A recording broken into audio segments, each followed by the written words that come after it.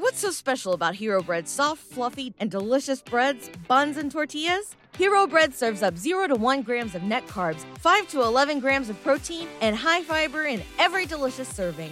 Made with natural ingredients, Hero Bread supports gut health, promotes weight management, and helps maintain blood sugar. Hero also drops other limited edition ultra-low net carb goodies like rich flaky croissants and buttery brioche slider rolls. Head to hero.co to shop today. You're listening to a Weeby Geeks Network podcast. Welcome. What is this place? Neverland. We're going to bring ghosts from all over the world. Join us. The children are screaming. And we guarantee them creaky doors and creaky floors. Be sure to bring your death certificate. Take your pixie out of your pockets, Neverlanders. Grab your happiest scary thought and fly away with us to Neverland one last time here in October, where it's not quite our happy refuge anymore because it's been downright spooky this year. Wouldn't you say, Lost Boy Eric? Yes, it has been. I've almost been non-existent. You've been like a ghost in the room. We don't see you, and we have heard you, though. Oh, yeah, I guess so. All the news that was fit to be news last week, and so it's, yay, look, we're both on at the same time. Yay! Well, you know, I just had to go through a couple of different doors to get here, but here I am. A few wrong doors, perhaps. Perhaps, you know, oddly shaped doors. Yep, oddly shaped doors. Yeah, we have a few of those. But it might happen quite a few times until December when I graduate and I don't have so many extra bonus projects to work on. So things are going to get to some sort of normal eventually. Well, as close to normal as we possibly get. Let's face it, we're not exactly normal, are we? It's not exactly a normal world. Never. He never gets that normal around here. Of course, hopefully you caught that 1989 Batman reference. I knew what I was doing at least. It was funny for me. Okay. Yeah, I thought it was. You know, I did actually have somebody say that they thought the show was funny. So, all right, there we go. Oh, good. Sure, good. So technically, we are funny. So we're doing something right then. Yeah, I suppose. But this weekend we got all kinds of stuff to do right. In fact, we're going to give you some real nightmares before Christmas here. Oh, good. Yeah, because it's fun to be scary right before we get happy, I suppose. Well, as long as we get everything lock, shock, and barrel all the way up. Yeah, well, and we'll do the boogie when it's all over. Oh, good. Can we make any more bad jokes? I'm feeling a bit oogie. Well, I know you've been feeling a bit oogie today, too. Yeah, been a bit oogie. Ate something I probably shouldn't have. I don't know what it was. It was either the bacon or the coffee. But I am back, and I'm feeling much better after some applesauce. Homemade applesauce. Have you ever had, like, some nice homemade applesauce? Oh, yeah, my grandmother made it. Well, I don't think Heather has done, like, these cinnamon apple slices she likes to make that are really good, but I thought applesauce, she was going to have to put the apples in the blender or something, but no, I guess you cook them, and they'll fall apart into a nice sauce if you have the right type of apple. These were some Granny Smiths.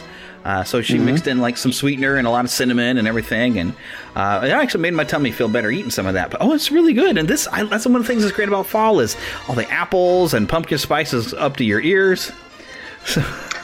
Yeah, and all I can think about now is Johnny Appleseed and how he pronounced applesauce. That's right. Oh, I haven't watched that this year. I'm gonna have to pull that one out and watch it. I love that. There you go. That is that's something that Philip likes to show even to his church. They'll have an apple fest, and I missed out because where was I? I think I was I don't even know where I am half the time. I'm so busy with things. So Johnny Appleseed's not the only character that gets lost in trees with anything that might be Halloween related. I don't know if I'm catching the reference. Well, wandering through a forest of trees. Finding something unique and interesting within those trees. Gee, I can't think of anything that has to do with our show today. But so you and I have both been playing the Spider-Man game on the PS4. Yes. We've both hit our platinum now. Yeah, you finally got platinum. Well, see, I think I'd played it a little differently because you had mentioned you were just now getting some of your gadgets unlocked. I wasn't really using the suits, so I wasn't that worried about unlocking them all, and I went after all my gadgets. which I now, as of today, have all the upgrades on my gadgets complete.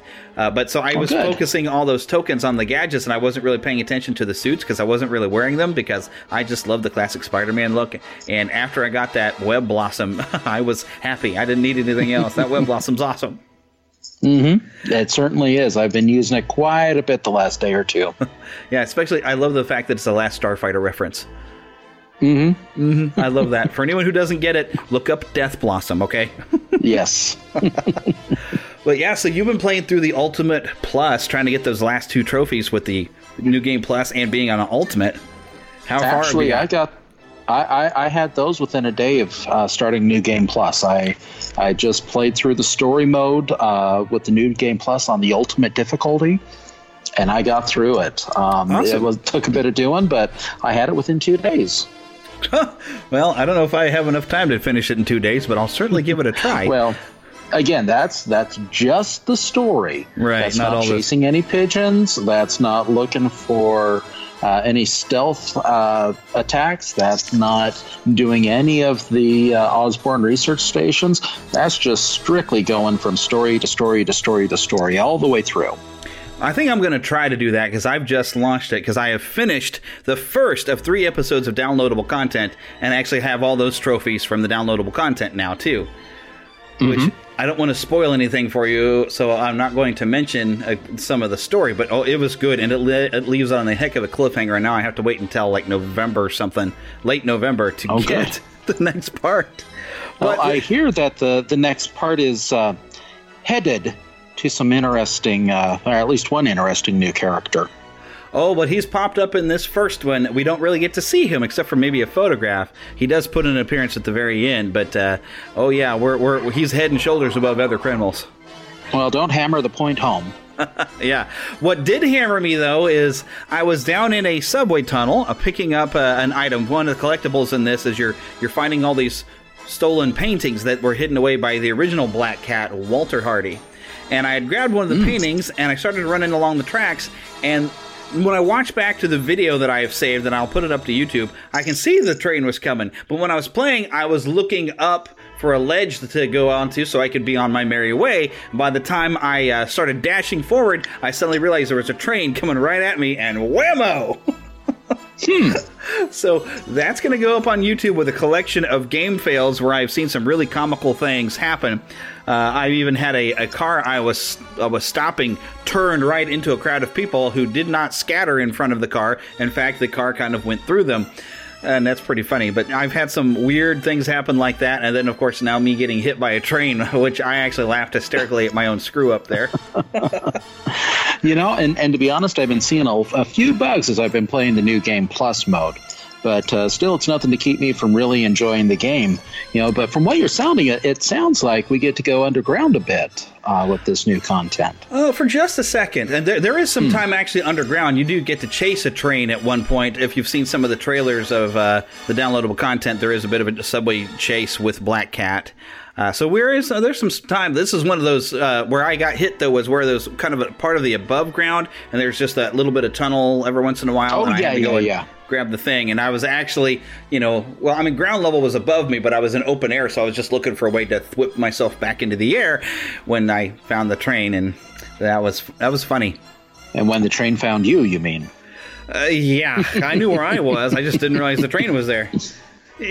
And, Spider-Man has done all this effort to stop trains, and even in the game, and of course, in some movies, we see him saving the riders, but this time the train just wouldn't stop for me. So, but I did notice, because I was wondering if maybe there was a hidden achievement somewhere for watching the credits. So I went ahead, when it gives you the option to skip after it does a really cool, at the end of the main story, there's really cool credits, and then it goes into some straight black screen scrolling credits. But I went ahead, instead of holding down circle to skip, I thought, well, let's just roll these credits. So I got to looking, and I wanted to know who the voices was, and I recognized the name Josh Keaton, and he's voice of the Shocker. Now, that's kind of interesting. You want to know why? Why? Josh Keaton was the voice of Peter Parker Spider-Man on The Spectacular Spider-Man. Spectacular Spider-Man. And he did a good job as Spider-Man, and I did not even recognize him as Shocker. Oh, wow. But I like that they've done that with some Spider-Man games. The previous developers that were making some games actually grabbed some of the voices from that Spider-Man Unlimited series, and even had the voice of Spider-Man and His Amazing Friends pop in. And I really just love that. It's almost like a little tribute for all of us who've watched these cartoon Spider-Mans, and I really like that. So it's kind of neat nice that they stuck Easter him eggs. in. Yeah, it was a great Easter egg, and it was pretty hidden. So, because in a way, it was just him doing a job, but it also, I'm sure somebody was like, "Oh, that's right, you were Spider-Man in Spectacular Spider-Man. We have to put you in the game somewhere." So that was pretty cool. Just gotten Greg Weisman in the game. Oh, that would have been pretty neat. Yeah, let him write a segment or something. I don't know. Or at the very least, get Goliath and Brooklyn and a couple of other extra things there into Manhattan. Yeah, because they could have just hit some gargoyles around. Exactly. Make the gargoyles part of the Marvel universe. That would be kind of an awesome thing, wouldn't it? That'd be. If there's any time for it, now's the time. Exactly, because they'd fit right in. That would be really cool. Exactly. All right, Disney, Marvel, make it happen. We want gargoyles in the MCU. So, but something struck me kind of funny this week, or strange, interesting. So, all right, so Disney and some of their owned areas here lately, somebody acts up and they are fired from what they're doing. I mean, we were talking Roseanne made a joke that was kind of improper. We'll just put it like that. James Gunn he was trying to be funny and shocking. That was pretty improper. Chuck Wendig, who was just flat out being insulting and improper. And yet, they still have Sarah Silverman. Now, if you've ever seen any clips of her stand-up comedy, my quote fingers are up, it's basically extremely foul. I mean, it's bad. And so, but yet, despite her having that image of being some extreme type of comedy, I guess, I hesitate to use the word comedy, frankly, she's still allowed to be a character for Disney, and I find that interesting. I mean, I don't know what she does on Twitter. I guess that's the melting spot right there, is if you do it on Twitter. But I'm sure she's tried to put some of her type of joke on Twitter at some point. And that's the thought that occurred to me this week, that she's still the voice of Vanellope, despite, frankly, I mean, a lot of actors, I've heard of parents that they went like, "Oh, this is the actor who is this character, this beloved Disney character." Would you, if you have children, if Sarah Silverman walked around, would you even think to say, "Oh yeah, there's Vanellope over there"? Not really. Not really. Because the type of humor that she engages in outside of this one role is really not something that I appreciate or that I'm interested in. But that's kind of interesting, considering, one bit of news that we've got coming up a little bit later as well for somebody who's,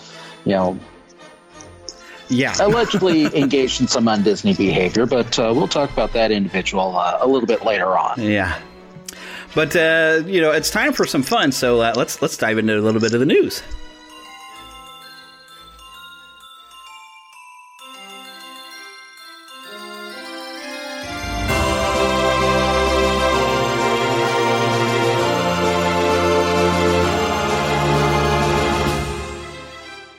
Spanning the Disney and geek universe to bring you the best in comics, toys, movies, and entertainment. This is news from around Neverland. Alrighty. This is the night, and it's a beautiful night, and we call it Bella Notte. I mean, look at the stars. Look at the skies. They have stars in their eyes. It's a lovely Bella Notte. Yeah, especially when it's Christmas time. So what I'm actually talking about is during Mickey's Very Merry Christmas Party, the Tony's area, which I think the restaurant is just called Tony's, but they're going to have some special stuff going on for Christmas over there during the Mickey's Christmas Party. Looks like they've got some really tasty stuff going on over there. Of course, it's Tony's. In fact, if you want a plate of spaghetti to share with your wife, just get a good picture. Well, I'll get a little bit of spaghetti sauce on my nose. Kind of, and she can lick it off, right off your nose. Hey, I didn't think this was turning into that kind of a show. Yeah, we don't lick noses around here.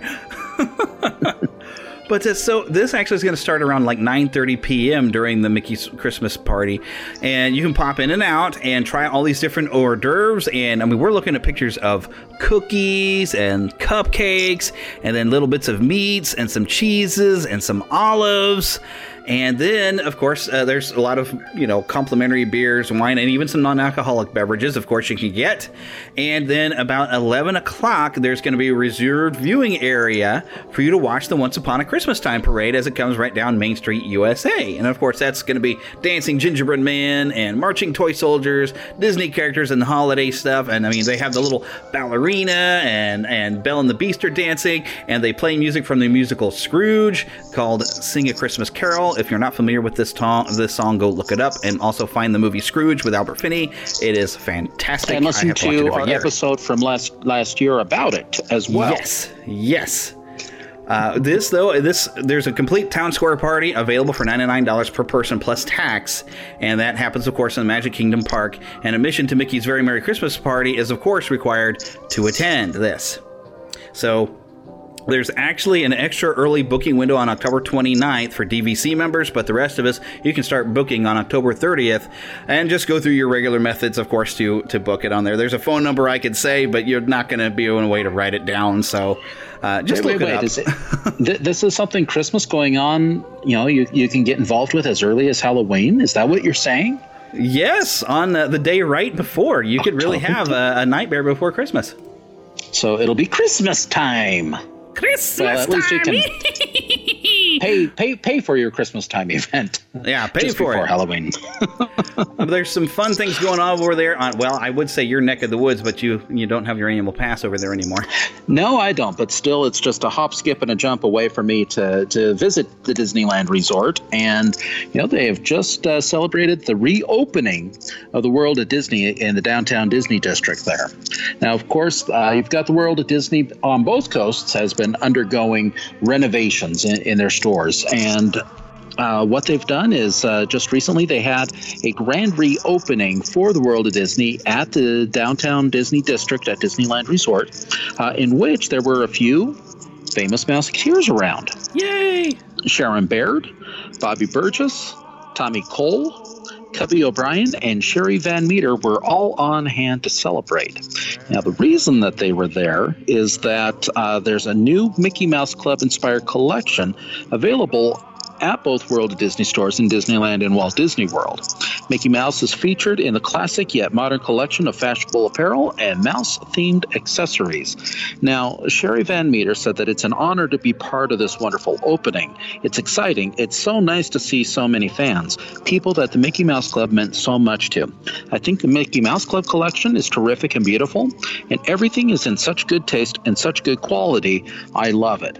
Of course, this is also a great time to go back and revisit the Mickey Mouse Club, because just coming up in a couple more weeks, we've got Mickey's 90th birthday coming up as well. Yes, and we have big plans to actually celebrate some of our favorite Mickey cartoons next month, which we haven't coordinated yet, but we need to get coordinated. But that's the plan for next month, along with a lot of. Yes, we certainly do. I've got a lot of guests planned up. I've planned with, at least. We haven't recorded yet with some people for next month, but we're going to have a lot of fun. And definitely, you and I, we're going to pick out some of our favorite Mickey Mouse cartoons and talk about them, because it's 90 years of Mickey. But I gotta say, looking at this photo here, they have mouse ears that have the Mouseketeer logo on it. I gotta get me some. I want some. I hope they're available in the app store or something. I hope. I'm gonna have to look it up. In the Disney Parks app, or Shop Disney Parks app. Yeah, so that's definitely on my list of things that I would have to get from there, because oh my gosh, that looks awesome. That it does. But something else going on over on that side of the world is, of course, we know Bugs Land has closed, making way for a new Marvel-themed area. As the sign says, Stark Technologies is at work there. Yes, well, there was some information, I guess, they're saying, I did even find on YouTube that WDWNT, also known as WW News Today, said something was kind of passed onto their desk, and they're usually pretty accurate accurate with some of the information that they put up there, but they have a little bit of information on some of the Phase 1 items that are going to be popping up over there. So as you used to enter at the Bountiful Valley Farm, there's going to be a marquee, and you walk down a long passage between Mater's Junkyard Jamboree and Cars Land and the Tough to Be a Bug Theater. And the theater is being repurposed for a new Spider-Man attraction where you're going to be given a web shooter to use. And it's basically a screen-based, like a 3D type of thing. And so they said if you think about Story Mania, but of course you're going to be shooting webs instead of your darts, balls, and rings. And I'm excited. I mean, seriously. Oh, yeah. I get to be a Spider-Man. They open this thing and I will be there, man. I'll be like, to me, it seems kind of like a combination of the Spider-Man ride in Orlando, the Ratatouille ride in Paris, and Buzz Lightyear's Space Rangers. Yes. Or Astro Blasters, rather. Where, you've got this whole interactive opportunity to, shoot, and who knows, maybe they can change the story around as needed. Especially if there's a lot of it's projection-based and, just swapping out different elements. And considering some of the, if they have it all as a screen, or, you might be riding completely through it, that's still up in the air. They can repurpose that area in a lot of ways. I mean, that could be a screen. You get to interact with the screen, or you could be moving through. But I was thinking, with that 4D environment that they used to have, even as a theater, it'd be fun to have things interact with you as you're just sitting in an audience and playing along. But something that rides through and has different screens for you to interact with would also be a whole bunch of fun. Oh my gosh, I'm so excited for this. We also, though, there's like a central hub, though, inside of the area that's going to be a large Avengers symbol. Hey, yeah, it's almost the same word. And they said that you might compare it to something of the Avengers California campus. So it's going to look like that white building we've seen. I think in the films, I think that's supposed to be the California, the West Coast Avengers. The other thing is kind of funny is the Spider-Man queue is actually attached to what used to be the Tissue Box restroom in Bugs Land. So I wonder if there's going to be a Spider-Man bathroom or something. Sounds kind of fun. Go to the bathroom and maybe it'll talk to you. I don't know. Well, watch out for water spouts at least. Say, watch out for what now? Watch out for water spouts. The Hydro Man may suddenly come out of the toilet. Well, I'm more thinking just teensy weensy spiders and water spouts. Yeah, we could go in some really toilet humor directions here if we're not careful. See, but, I'll tell you this. I certainly am ready. Oh yeah, well I'm ready to suit up for it. Oh yes, but this is what they're kind of guessing about is. There's supposed to be some sort of Doctor Strange show, and they know there, or at least an experience. And on the cruise line, there has been a Doctor Strange show where he gets kids up and teaches you, I guess, maybe some magic tricks. Yeah. And they're thinking it might be something similar to that. And of course, you got to have food, right? So there's a counter service restaurant, and there actually seems to be plans for a microbrewery where you're going to find Ant-Man, or at least something related to Ant-Man, because if it's micro. It's going to be Ant-Man. Well, as long as it's Ant-Man and not the Punisher. Yeah. Well, he only punishes the guilty, so as long as you haven't done anything bad or broken a park rule. Well, no, I say that because the Punisher has a buddy by the name of Micro. That's right, indeed he does. That would actually be kind of cool for a shop. You get like a lot of cool little technology things you could buy or something, So, but yeah, there's a lot of things coming. There's a few guesses about Phase 2. There's thoughts that because they've noticed in one of the posters there's a picture of like a Quinjet flying around. So they're wondering if Phase 2 maybe there'll be some sort of a roller coaster that's connected with the idea of flying in a Quinjet. We don't know that for certain. That's them kind of guessing just how cool would that be. So do your kids have an elf that keeps spying on them on the shelf by any chance? I'm afraid not, although we've been interested in getting a Stitch, and we can't think of anything to rhyme with Stitch. Mitch? Which? Mitch? Stitch in a ditch.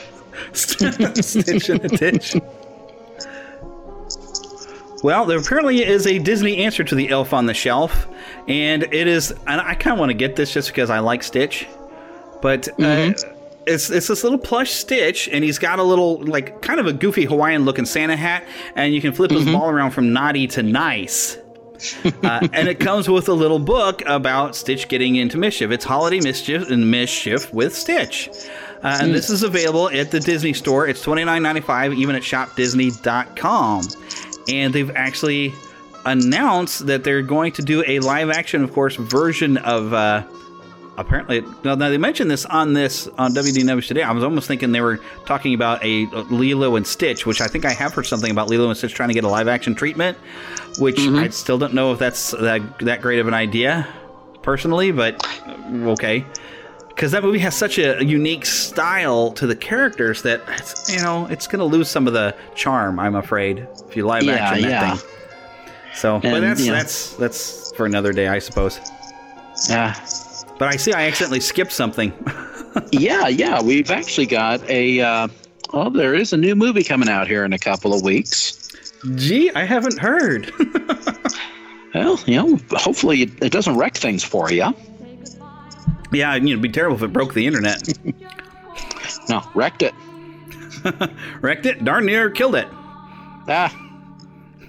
You're not wrong. Yep. No, but yes, the soundtrack for Wreck-It Ralph, Ralph Breaks the Internet, is actually going to be released on November 16th. It's going to have a couple of original songs, a place called... Really? A place called Slaughter Race. Yes. A place called Slaughter Race, which is performed by Sarah Silverman and Gal Gadot. Zero, written by and performed by Imagine Dragons. And the score is going to be by Henry Jackman, who did the first Wreck-It Ralph, who also has done Captain America Civil War and Big Hero 6. Oh, yeah. There's also going to be a song by the name of In This Place. And then a pop version of A Place Called Slaughter Race performed by Julia Michaels. That's not a name that comes to my mind, but seems like they're really hyping up The Place Called Slaughter Race. Yeah, but I have heard that if you go on YouTube, I think they have, you can watch video and hear Zero by Imagine Dragons. I haven't checked it out yet, though. Well, apparently, A Place Called Slaughter Race is in the vein of classic I Want songs, such as Someday My Prince Will Come and Part of Your World, and it showcases Vanellope's desire to be part of the world outside of Sugar Rush. She wants to grow as a racer and as a person. Now, it also features the singing debut of Gal Gadot as Shank. Now, the music is written by Alan Menken, and the lyrics are from Phil Johnston and Grammy winning producer Tom McDougall, who also worked on Frozen. Now, of course, Imagine Dragons, they're a multi-platinum Grammy-winning band. Their song Zero embraces the struggle that Ralph has with his evolving friendship with Vanellope. According to Dan Reynolds, the lead singer for Imagine Dragons, the film's emotional themes are reflected in the song. It's a pretty timely movie in a lot of ways that it addresses some of the issues of identity and loneliness unique to this internet generation. Ralph's internal struggle for self-acceptance really resonated with us, and his song speaks to that. Zero is also featured on the band's upcoming fourth studio album, Origins, which is available November 9th. Yeah, Henry, with Alan Menken involved, I've wondered if they're going slightly a bit more of almost a musical style of animated film that Disney's kind of, which would be a change from the previous. Although it could also just mean that they have a couple of songs in there, because the Wreck-It Ralph soundtrack even had a Fix-It Felix song. The Fix-It Felix, you know what I mean. Fast as you can, so you had some songs like that kind of fit in his sort of background. But this we are flat out told that Gal Gadot and Sarah Silverman are performing this song, and it's like an I Want song. So it just makes me wonder. In the film, and I don't see it mentioned here, but maybe in the film, what if we're going to see John C. Reilly or hear him do a singing debut? Well, I guess it wouldn't be a singing debut because I think he did a movie that was like a parody of the Johnny Cash movie, though. Yeah, Dewey Hawk's The Walk Hard Story, I think is what it was called. Yeah, I didn't see it. But I wonder if Ralph is going to sing that song, And this might be inspired by the fact that they meet all these Disney princesses. Wouldn't that just somewhere it would be funny if that's where the musical stuff starts, is when they meet the Disney princesses? And maybe even the princesses have a song. but with the title of a place like Slaughter Place, I can't help but think that there might be some subversive takes on the I Want song here. Well, I think it has to do with, because what we've seen in that last trailer, we got to find out, or at least some footage I've seen, because we know that Sugar Rush gets broken because the steering wheel gets broken in half. Right. I've seen a bit of footage where it's Vanellope resisting what the player wants to do. Vanellope kind of wants to go off-road, and the player's trying to keep her on the track. And the struggle between the player and what Vanellope's trying to do breaks the steering wheel. And we've seen in trailers where Vanellope really takes to this other racing game that's kind of dark and grim, which I figure is Slaughter Race. And she wants to maybe branch out and do something like that instead of coming back to Sugar Rush. That seems to be the case. I wonder, that I Want song, if it's going to be that direction. But I wonder if they're going to do similar things, like, because technically she's going turbo. So I wonder if it'll be like, Ralph has that moment of revelation of like, you know what? I'm bad, but that's not bad. So maybe she's like, I am a cutesy little anime racer, but that's okay. I can race in my Sugar, and that's who I am.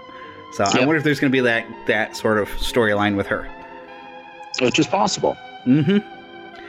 We get to find out pretty quick, though. We're less than a month away. We are, and I really like I really like Ralph, Wreck-It Ralph to begin with.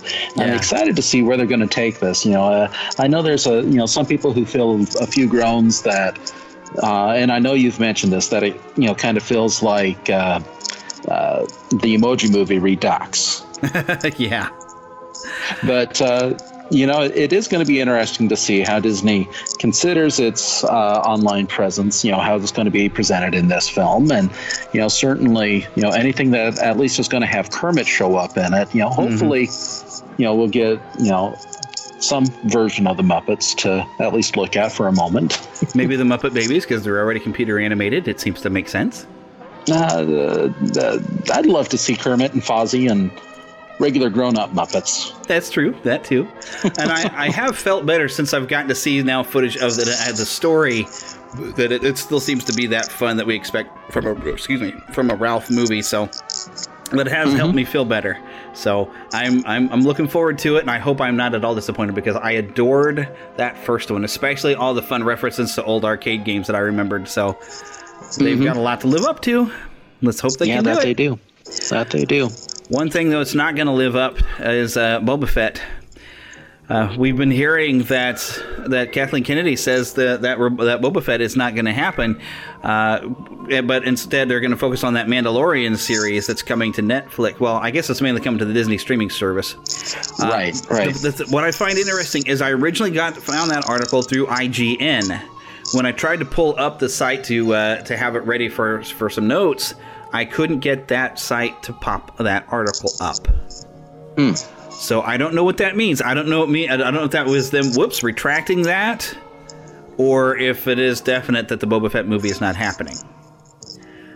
So I'm a little up in the air about that. But it would make sense to me that they, maybe focus more and do that Mandalorian series, and you wouldn't want to, put out a Boba Fett movie at the same time. However, I would still like to see a Boba Fett movie, so I hope maybe at some point that we do still get it. It sounds like we're not. But I won't close up my mind off to the idea that it could happen completely, because we can hope. Yeah, plus they're not saying that they've completely thrown out the opportunity for an Obi-Wan movie. Right. And, you could almost combine. Wouldn't that be interesting if Boba Fett, is on Tatooine and runs into Obi-Wan, and you have some like Obi-Wan and Boba Fett somewhere like are working together for something, on Tatooine. And Obi-Wan, of course, has to be kind of secretive, because if people find out he's there, he could lead the Empire straight to himself and cause more problems for Luke. But there's so much potential there. All right, Lucasfilm, make it happen. We want Obi-Wan and Boba Fett together on Tatooine having an adventure. Booyah! Okay. Yep. You had to mull that in for a little bit. But I'm still mulling that one. Still mulling that one. You don't mull on to it too far, because you might end up in retirement by the time you think of an idea of that. How about I cat mull on it? Cat mull on it?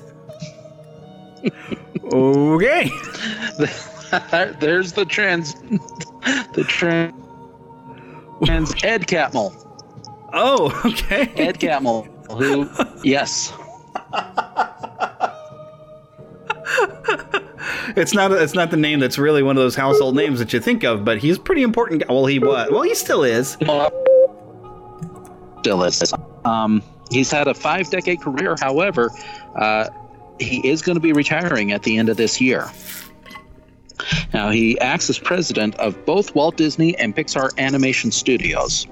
And it was announced on Tuesday that he is going to be stepping down and stay on as an advisor through July 2019 before formally retiring. Now, sounded like you were going to say something. No, I was just breathing. I have this habit. I just keep breathing all the time. It's sort of like my addiction to food. You know, I have to eat at least 3 times a day or I just die. Yeah, I have to drink water constantly. It's such an annoying thing. Oh, yeah. I should probably drink more water. I'm here drinking some Diet A&W, and I think that's why I was burping in the show. Well, that'll do it. That'll do it. This is why you all listen to the show, for these conversations right here. But turning back to our catmulling, he did say that never in my wildest imagination could I have conceived of the path or the extraordinary people I have worked with in over all of these years. The twists and turns, the ups and downs, along with exhilarating passion, talent, and dedication that have led to something extraordinary, something that has an enduring impact in the world. He earned a doctorate in computer technology from the University of Utah, was hired by George Lucas in 1979 to lead Lucasfilm's computer division before he went on to co-found Pixar with Jobs and Lasseter in 1986. Wow. And in 1985, of course, Pixar released Toy Story, the first computer animated hit, which is the first of 20 Pixar features which have collectively won 15 Academy Awards and earned more than $13 billion at the worldwide box office. 20 Pixar movies. Yeah, can you believe that? That many? Wow. And we've got just about 20 Marvel movies by now as well. Whew, yeah, because we get just pretty much like 2 a year almost. Yeah. Wow, 20 movies. And of course, Pixar wasn't always part of Disney. It was only in 2006 that they acquired the studio for $7.4 billion. And it was at that time that Catmull was named president of both Walt Disney Animation Studios and Pixar Animation Studios, overseeing the business side of the operations, while Lasseter oversaw the films as a chief creative officer until he's stepping down this past summer. Now, in announcing his own retirement, Catmull continued, from the request of George Lucas to bring the technology to the film industry, to the vision of Steve Jobs and the extraordinary freedom provided by Bob Iger, Alan Horn, and Alan Bergman, we continue to dream of stories and ways of making those stories that always surprise. I have the mixed emotions that come with stepping away from a group of people I love, but also with the utmost pride and pleasure that we now have at both Pixar and Disney Animation, the most dedicated and imaginative leaders I have worked with. Now, there's no successor that's been named. However, Disney Animation Studios president Andrew Milstein will continue to oversee operations at the animation studios, and Jim Morris will oversee operations at Pixar. And it's probably important to say that we do get that from the Hollywood Reporter, because we've definitely quoted enough there that that's just things he said to Hollywood Reporter. We don't want them to come after us. Yes, no, we don't. Hollywood Reporter. It's very important that we mention that sort of thing. By the way, this came from the Hollywood Reporter. Right, yes.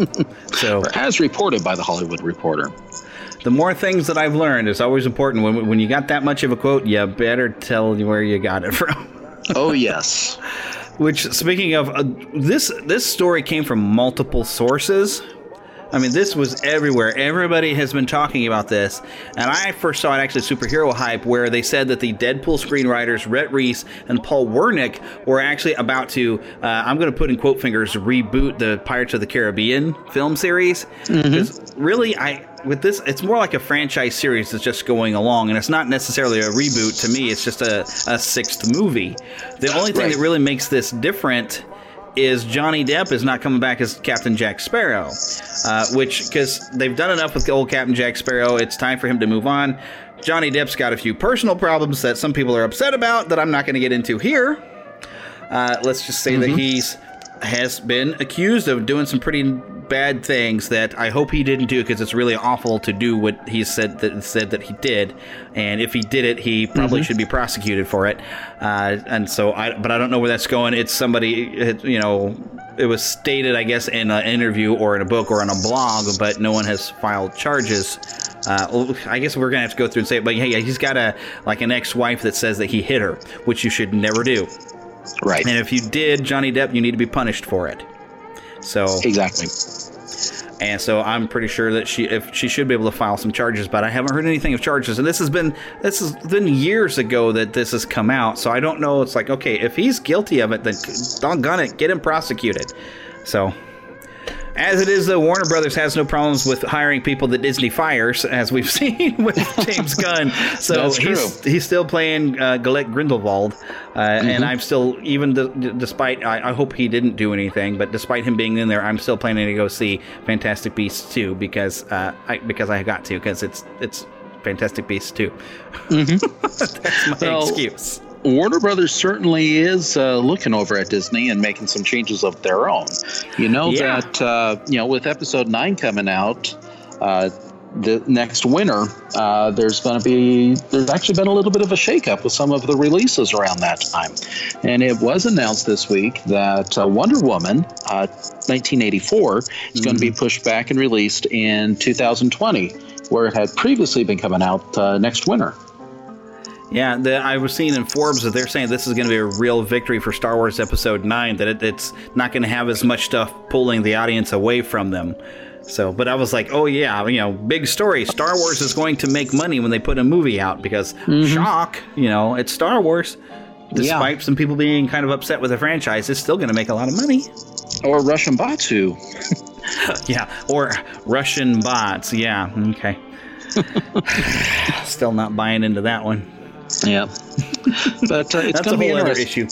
Oh yeah, completely different. But did you hear what it's taking the place of in 2020? Well, I heard something about a $6 billion Man movie. Yeah. Which I'd like to see that too. If they're going ahead with that, please do. That'd be kind of awesome. Yeah, it would be.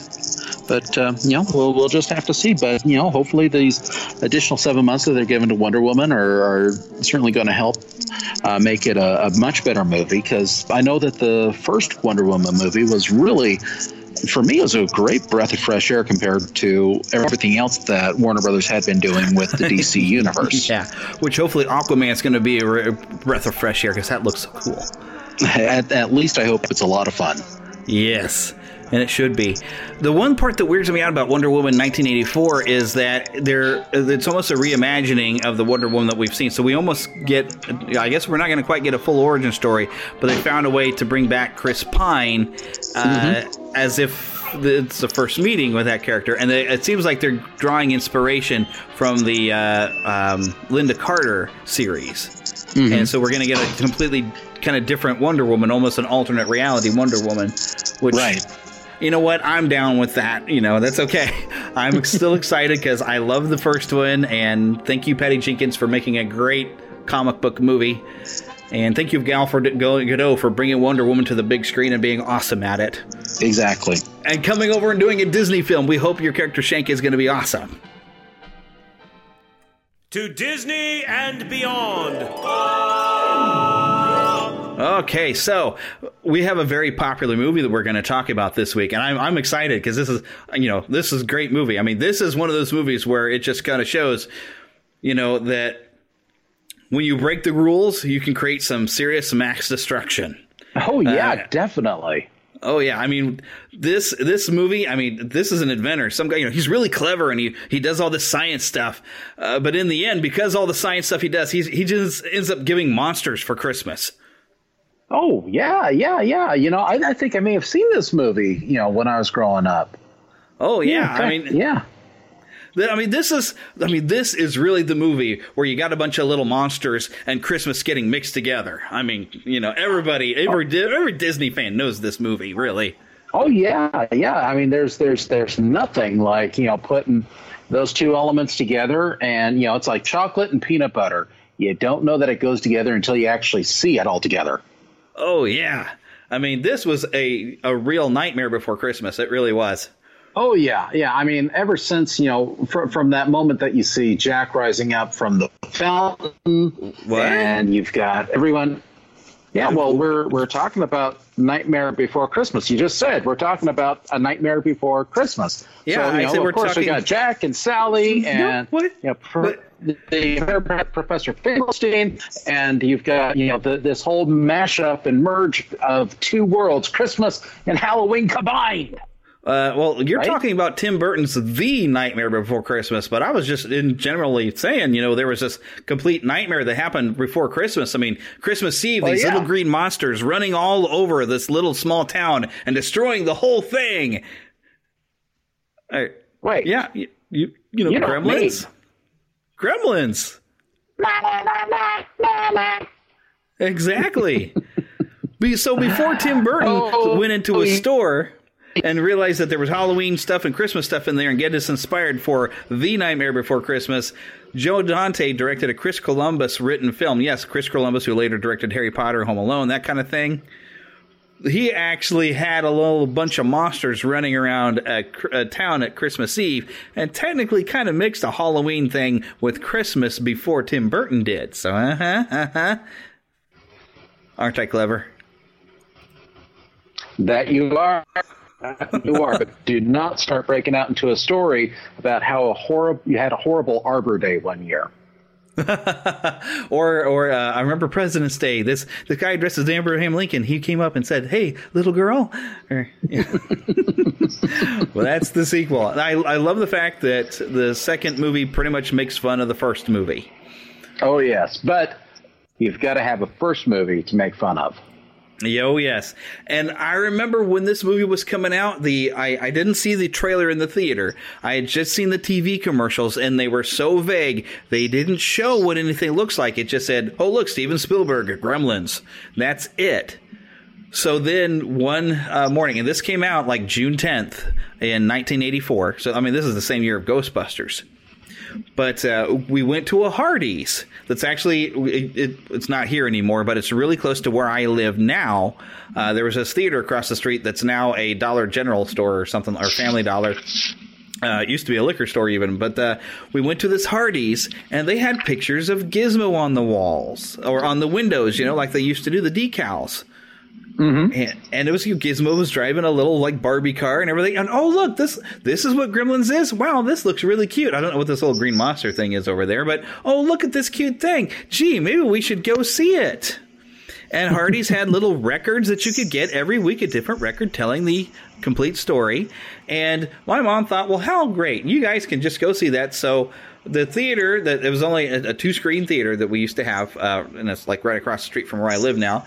Pete's Dragon was showing on one side, and I was like, ooh, a Disney movie. So part of me was kind of like a Disney movie, but I was kind of excited about this little furry thing. So Gremlins was showing on the other side, and so my brother and I went in to go watch Gremlins. I don't know where Mom and my sister were at. I have no idea. I just remember my brother and I going, and maybe they went to Pete's Dragon. I don't know. But we went to go watch Gremlins, and thinking, oh, it was all about these cute things.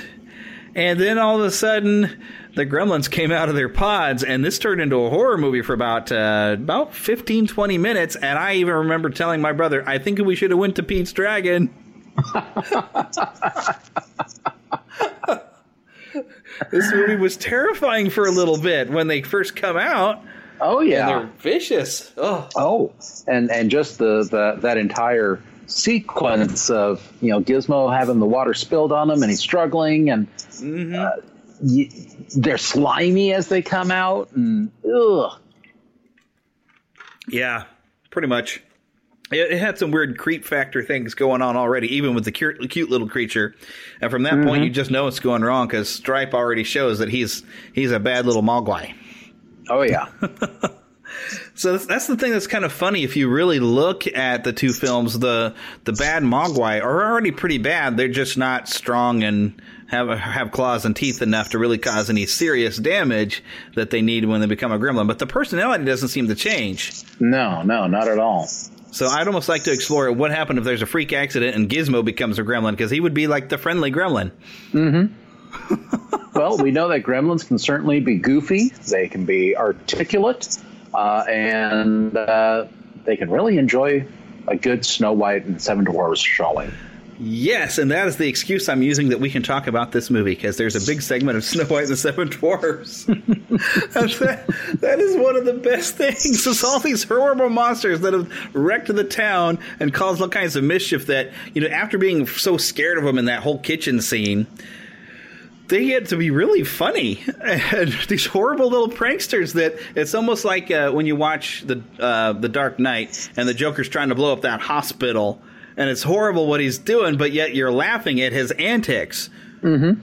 That's Gremlins. All their antics, they're really horrible what they're doing, but it's just funny the way they're doing it. Mm-hmm. And it's so cartoony as well. Oh, yeah. Well, Chuck Jones even has a cameo. Mm-hmm. And they even call him Mr. Jones. I love that.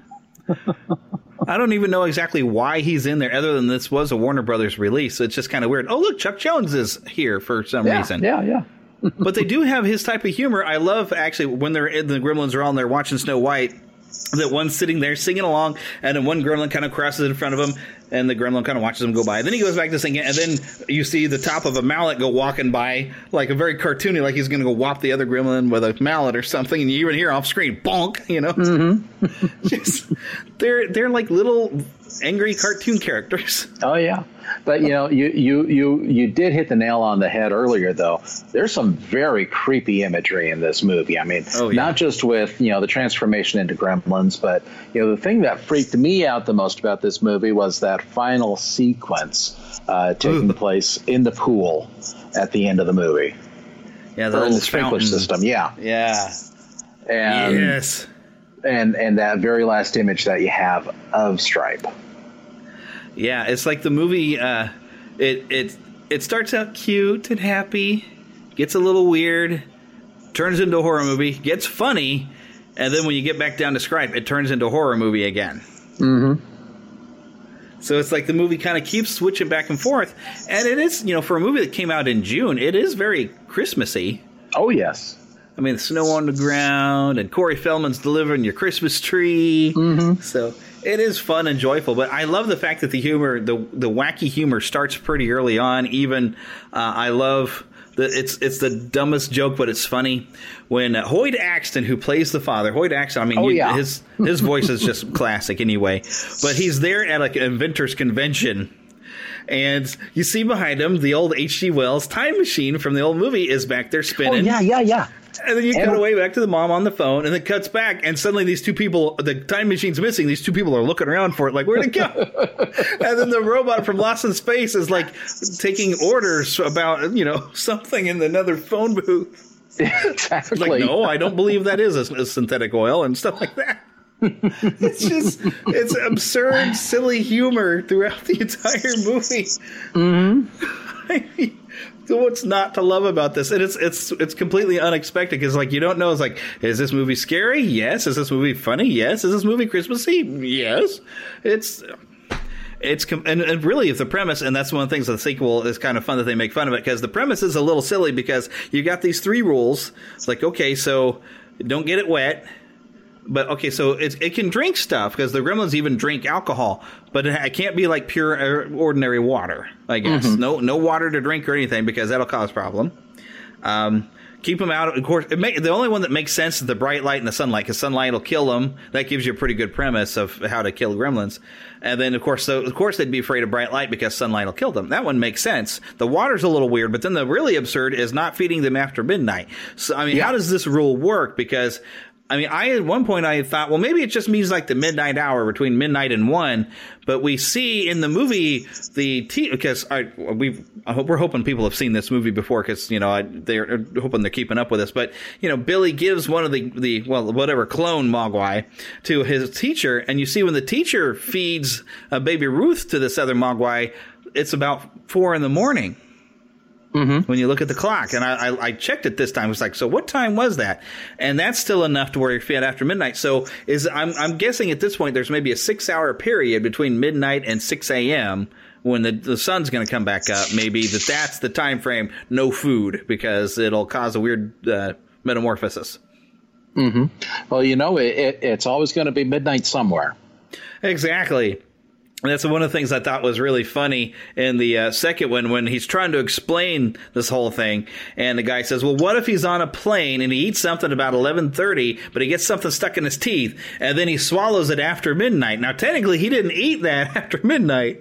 Because what about when you cross time zones? What happens then? So, Well, and what about Rockin' Ricky? You got a guy there who's branding himself, branding his show, even as he's being attacked.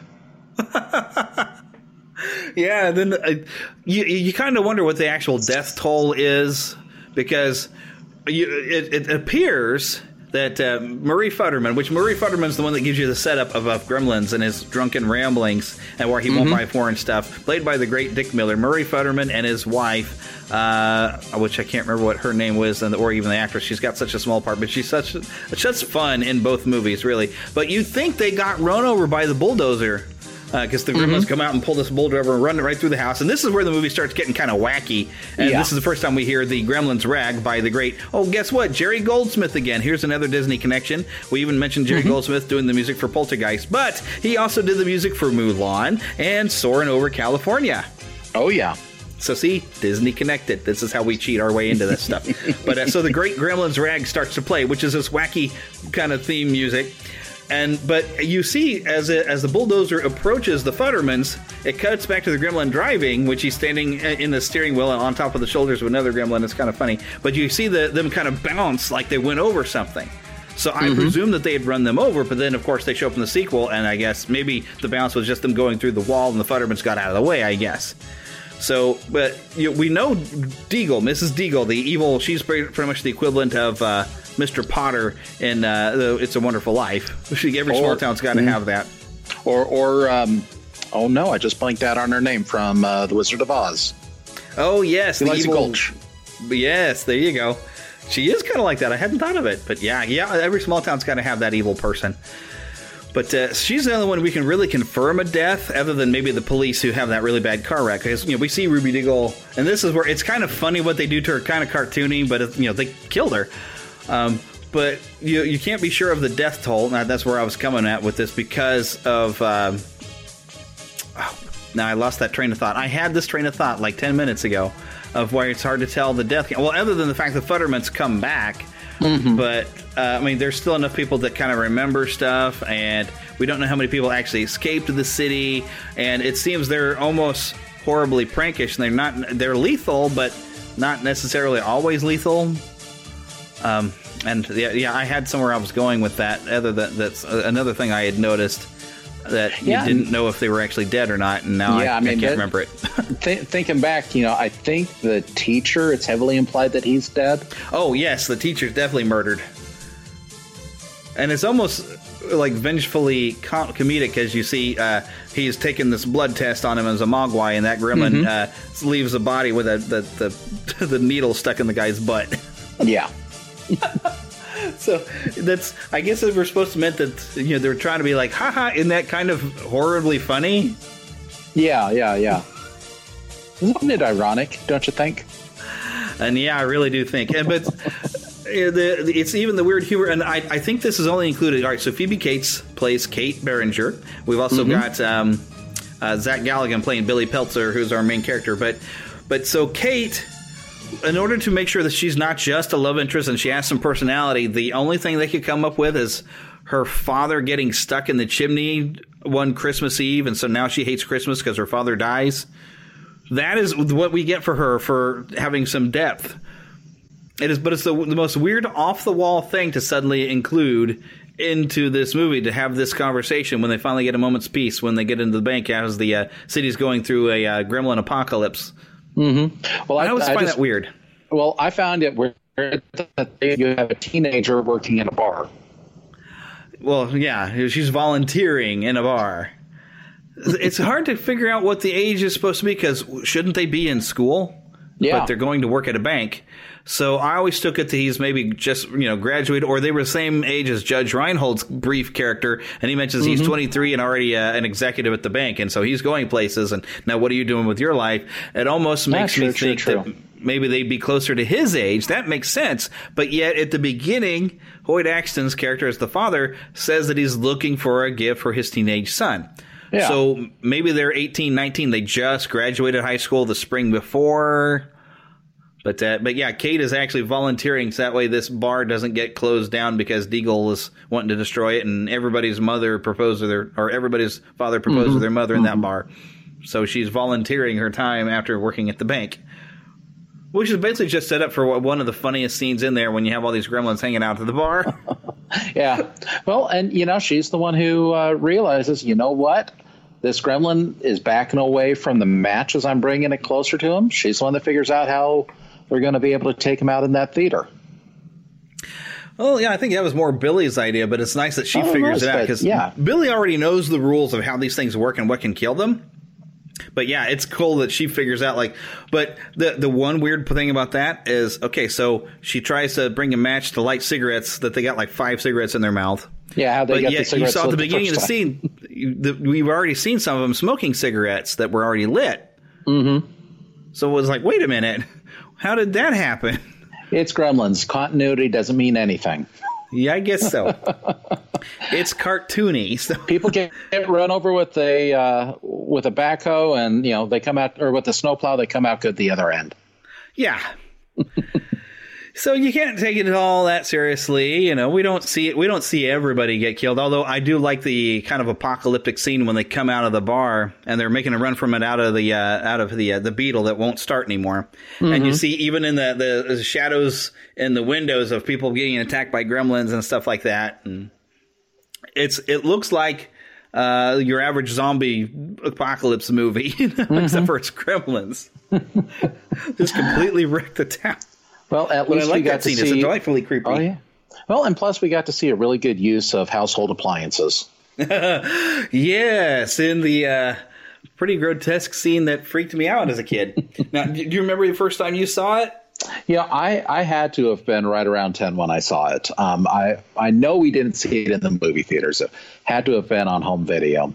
But, like I said, it freaked me out, especially that final last sequence with Stripe that I refused to watch it for well over a decade.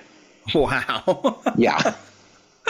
And so it was, as a oh golly, I think I was actually in college before I watched it again. And even then it still creeped me out. It's only been within the last few years that I've been able to sit down and really appreciate the campiness and the goofiness of both it and the sequel.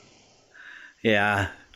And I think I've probably seen the sequel even more times because I remember we didn't see the second one in theaters. I mean, the first one we saw in the theater, and then we really loved it, and so we ended up going to the drive-in to see it again.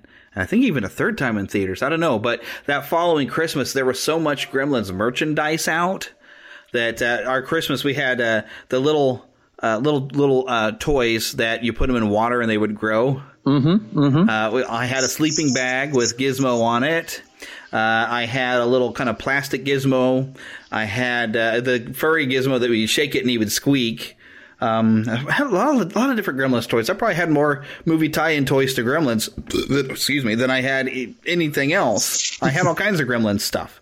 Yeah, I think we had a Gizmo Mogwai and stuffed plush, and I think that was about it.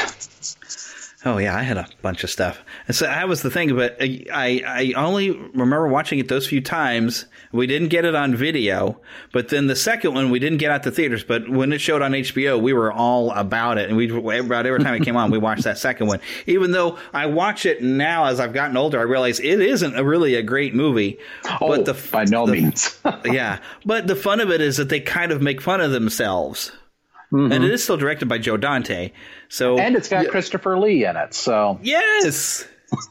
There are things men are not meant to splice.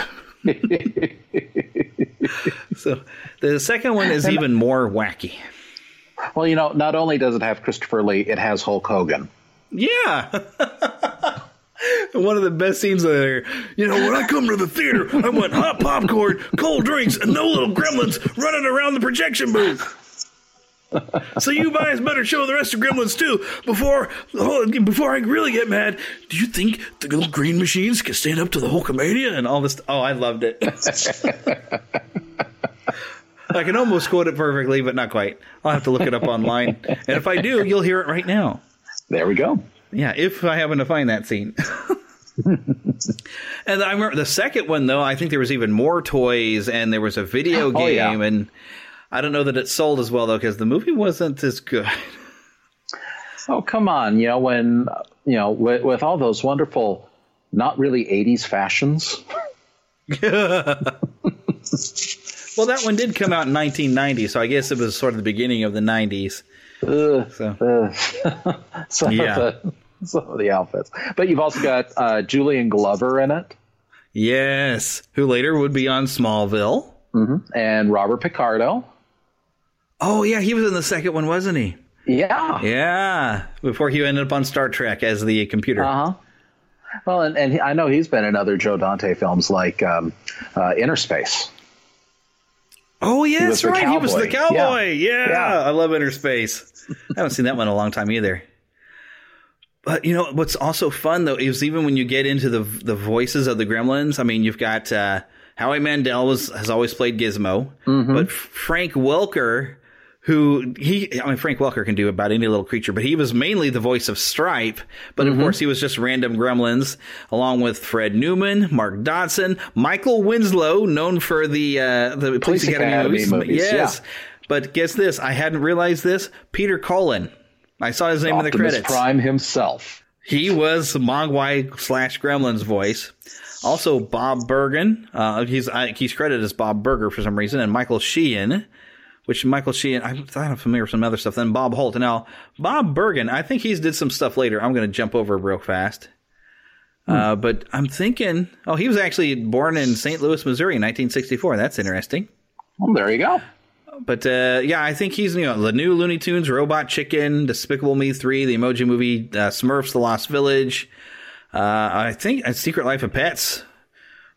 Let's see here. There's other mentions of being in Minions, the Looney Tunes, some other Star Wars things, Avengers Assembles.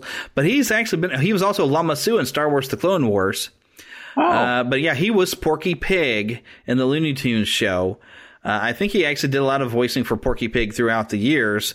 That's what I was thinking I knew his name from. I think he's the one who also has passed away, didn't he? Or maybe not. Mm-hmm.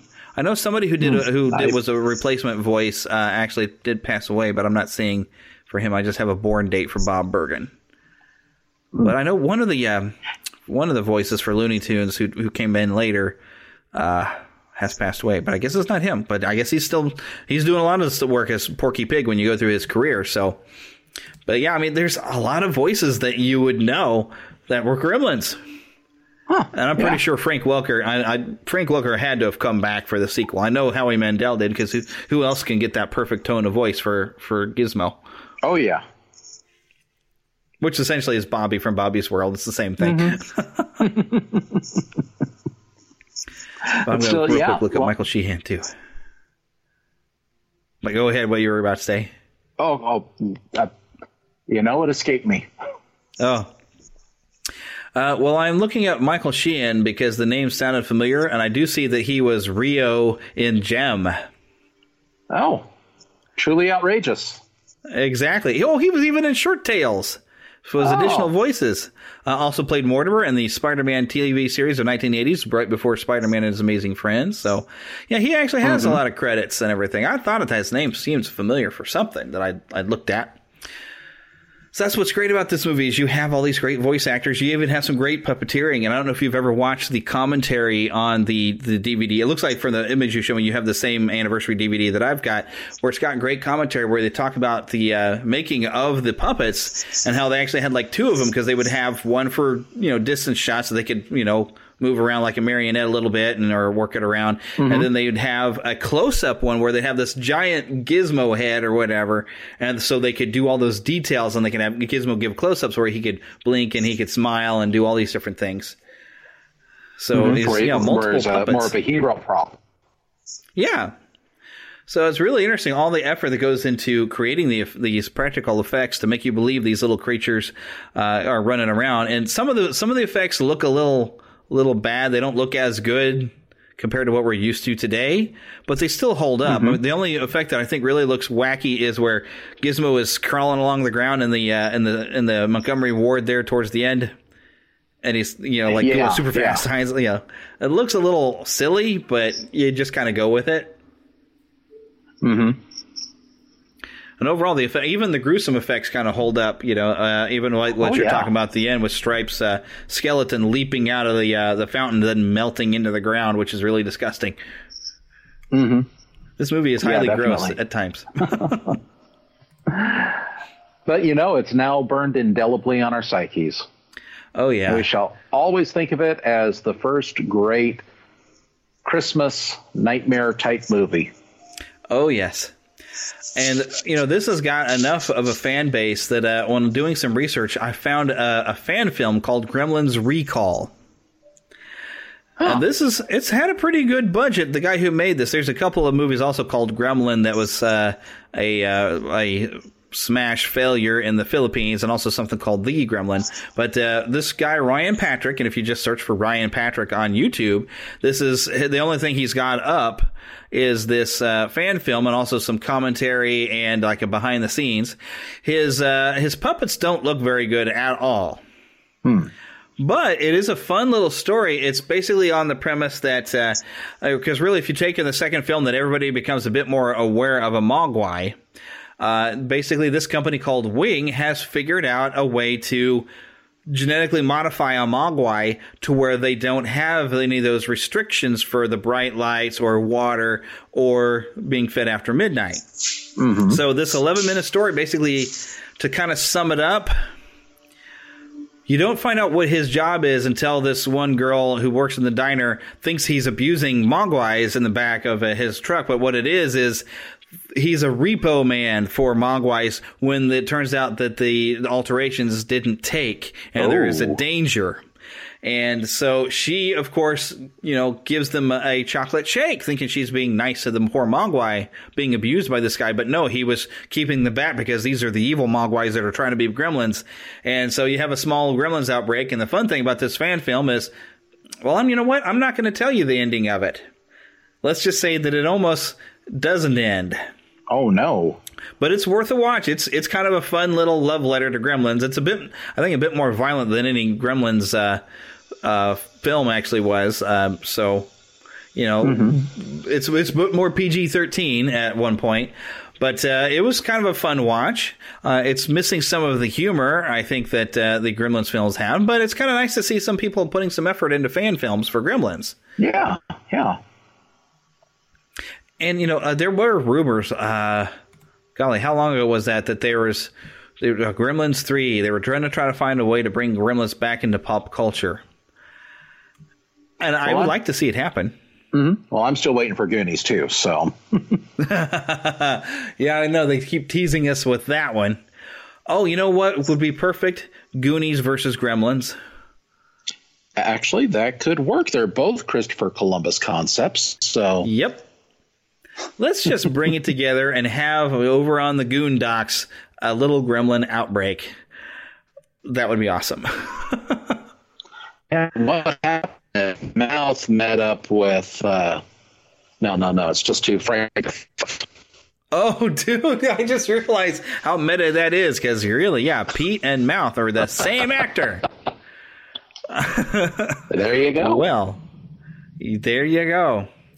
Yeah, and the only other weird thing I can say about this movie is this is the movie I knew Phoebe Cates from long before I realized she was also famous for another movie that I'm not going to say what she's famous for in that movie. Drop Dead Fred? Sure, yeah, we'll say that one.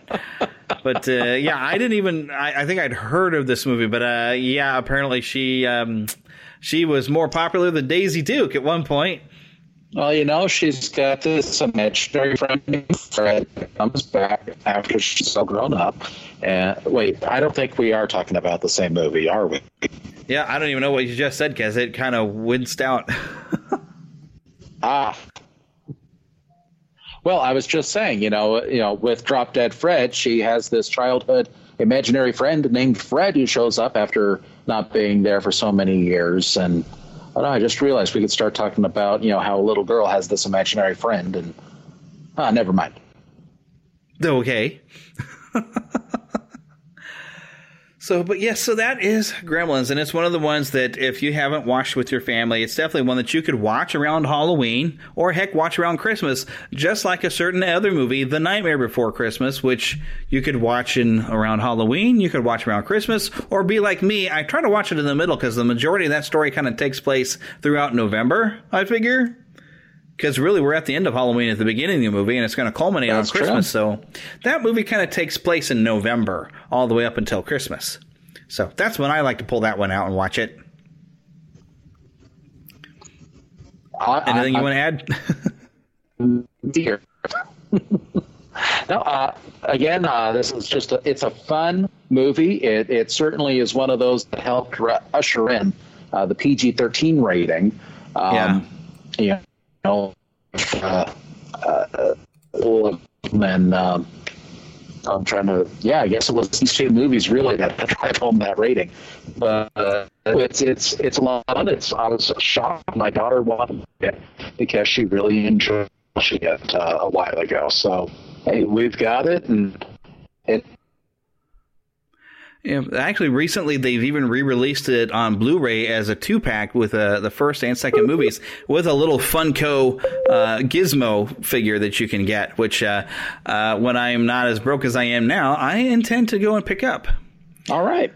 Which, the interesting thing is that when you look at Joe Dante's career, I mean, we're even looking at stuff like he's done the Piranha, The Howling, the Twilight Zone movie.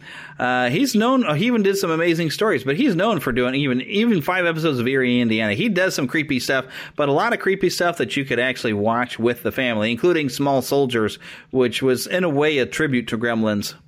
Yeah, very much. I mean, you can look at it that way.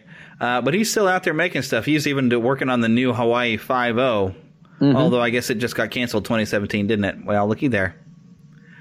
But yeah, there's lots of different things you can find him directing. But yeah, this is definitely one of the ones I would kind of recommend, though. Your kids maybe be, let's see, I guess I was been about 7 years old, and I managed to handle it. I was a little freaked out, but I managed to handle it at 7. So, maybe 7 or older. Or even though at 10, though, you were a little freaked out, but you had fun with it, and although you didn't come back to it for 10 years. But you could probably sit and watch this with your kids. Just keep the lights on. Because you got to keep the lights on, because, if your laundry machine goes suddenly on the blink, or your freezer stops working, go and turn on all the lights, check underneath all the beds, because you never know. There just might be a gremlin in your house. Thank you for listening to the Neverland Podcast. We invite you back next week for more fun and adventure. Until then, remember to keep a pixie in your pocket. It's that young at heart, positive attitude that you can share with others. And remember to visit our website at neverlandpodcast.com. There you can find links to our news page, our shop, our contact page, where you can easily send an email to podcast@neverlandpodcast.com. You can also find our Neverlanders page, where you can find out how to become an official Lost Boy or Pixie, because girls are too clever to get lost. Become a real Neverlander. Please feel free to leave us a voicemail at 816-226-6492. And be sure to follow us on Twitter at NeverlandPcast. And like our Neverland Podcast fan page on Facebook. We also have a group on Facebook for you to join. We also appreciate your support to keep the Neverland Podcast up and running. Visit patreon.com/NeverlandPodcast to donate to keeping the pixie dust alive. Copyright content featured on the Neverland Podcast is copyright of their respective creators and used under fair use license.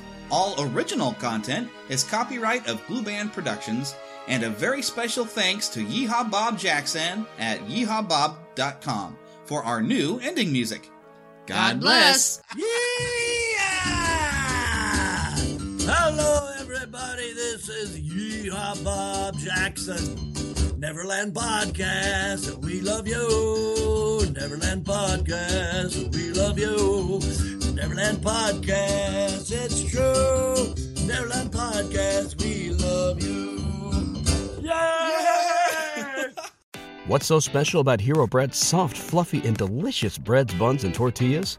Hero Bread serves up 0 to 1 grams of net carbs, 5 to 11 grams of protein, and high fiber in every delicious serving. Made with natural ingredients, Hero Bread supports gut health, promotes weight management, and helps maintain blood sugar. Hero also drops other limited edition ultra-low net carb goodies like rich, flaky croissants and buttery brioche slider rolls. Head to hero.co to shop today.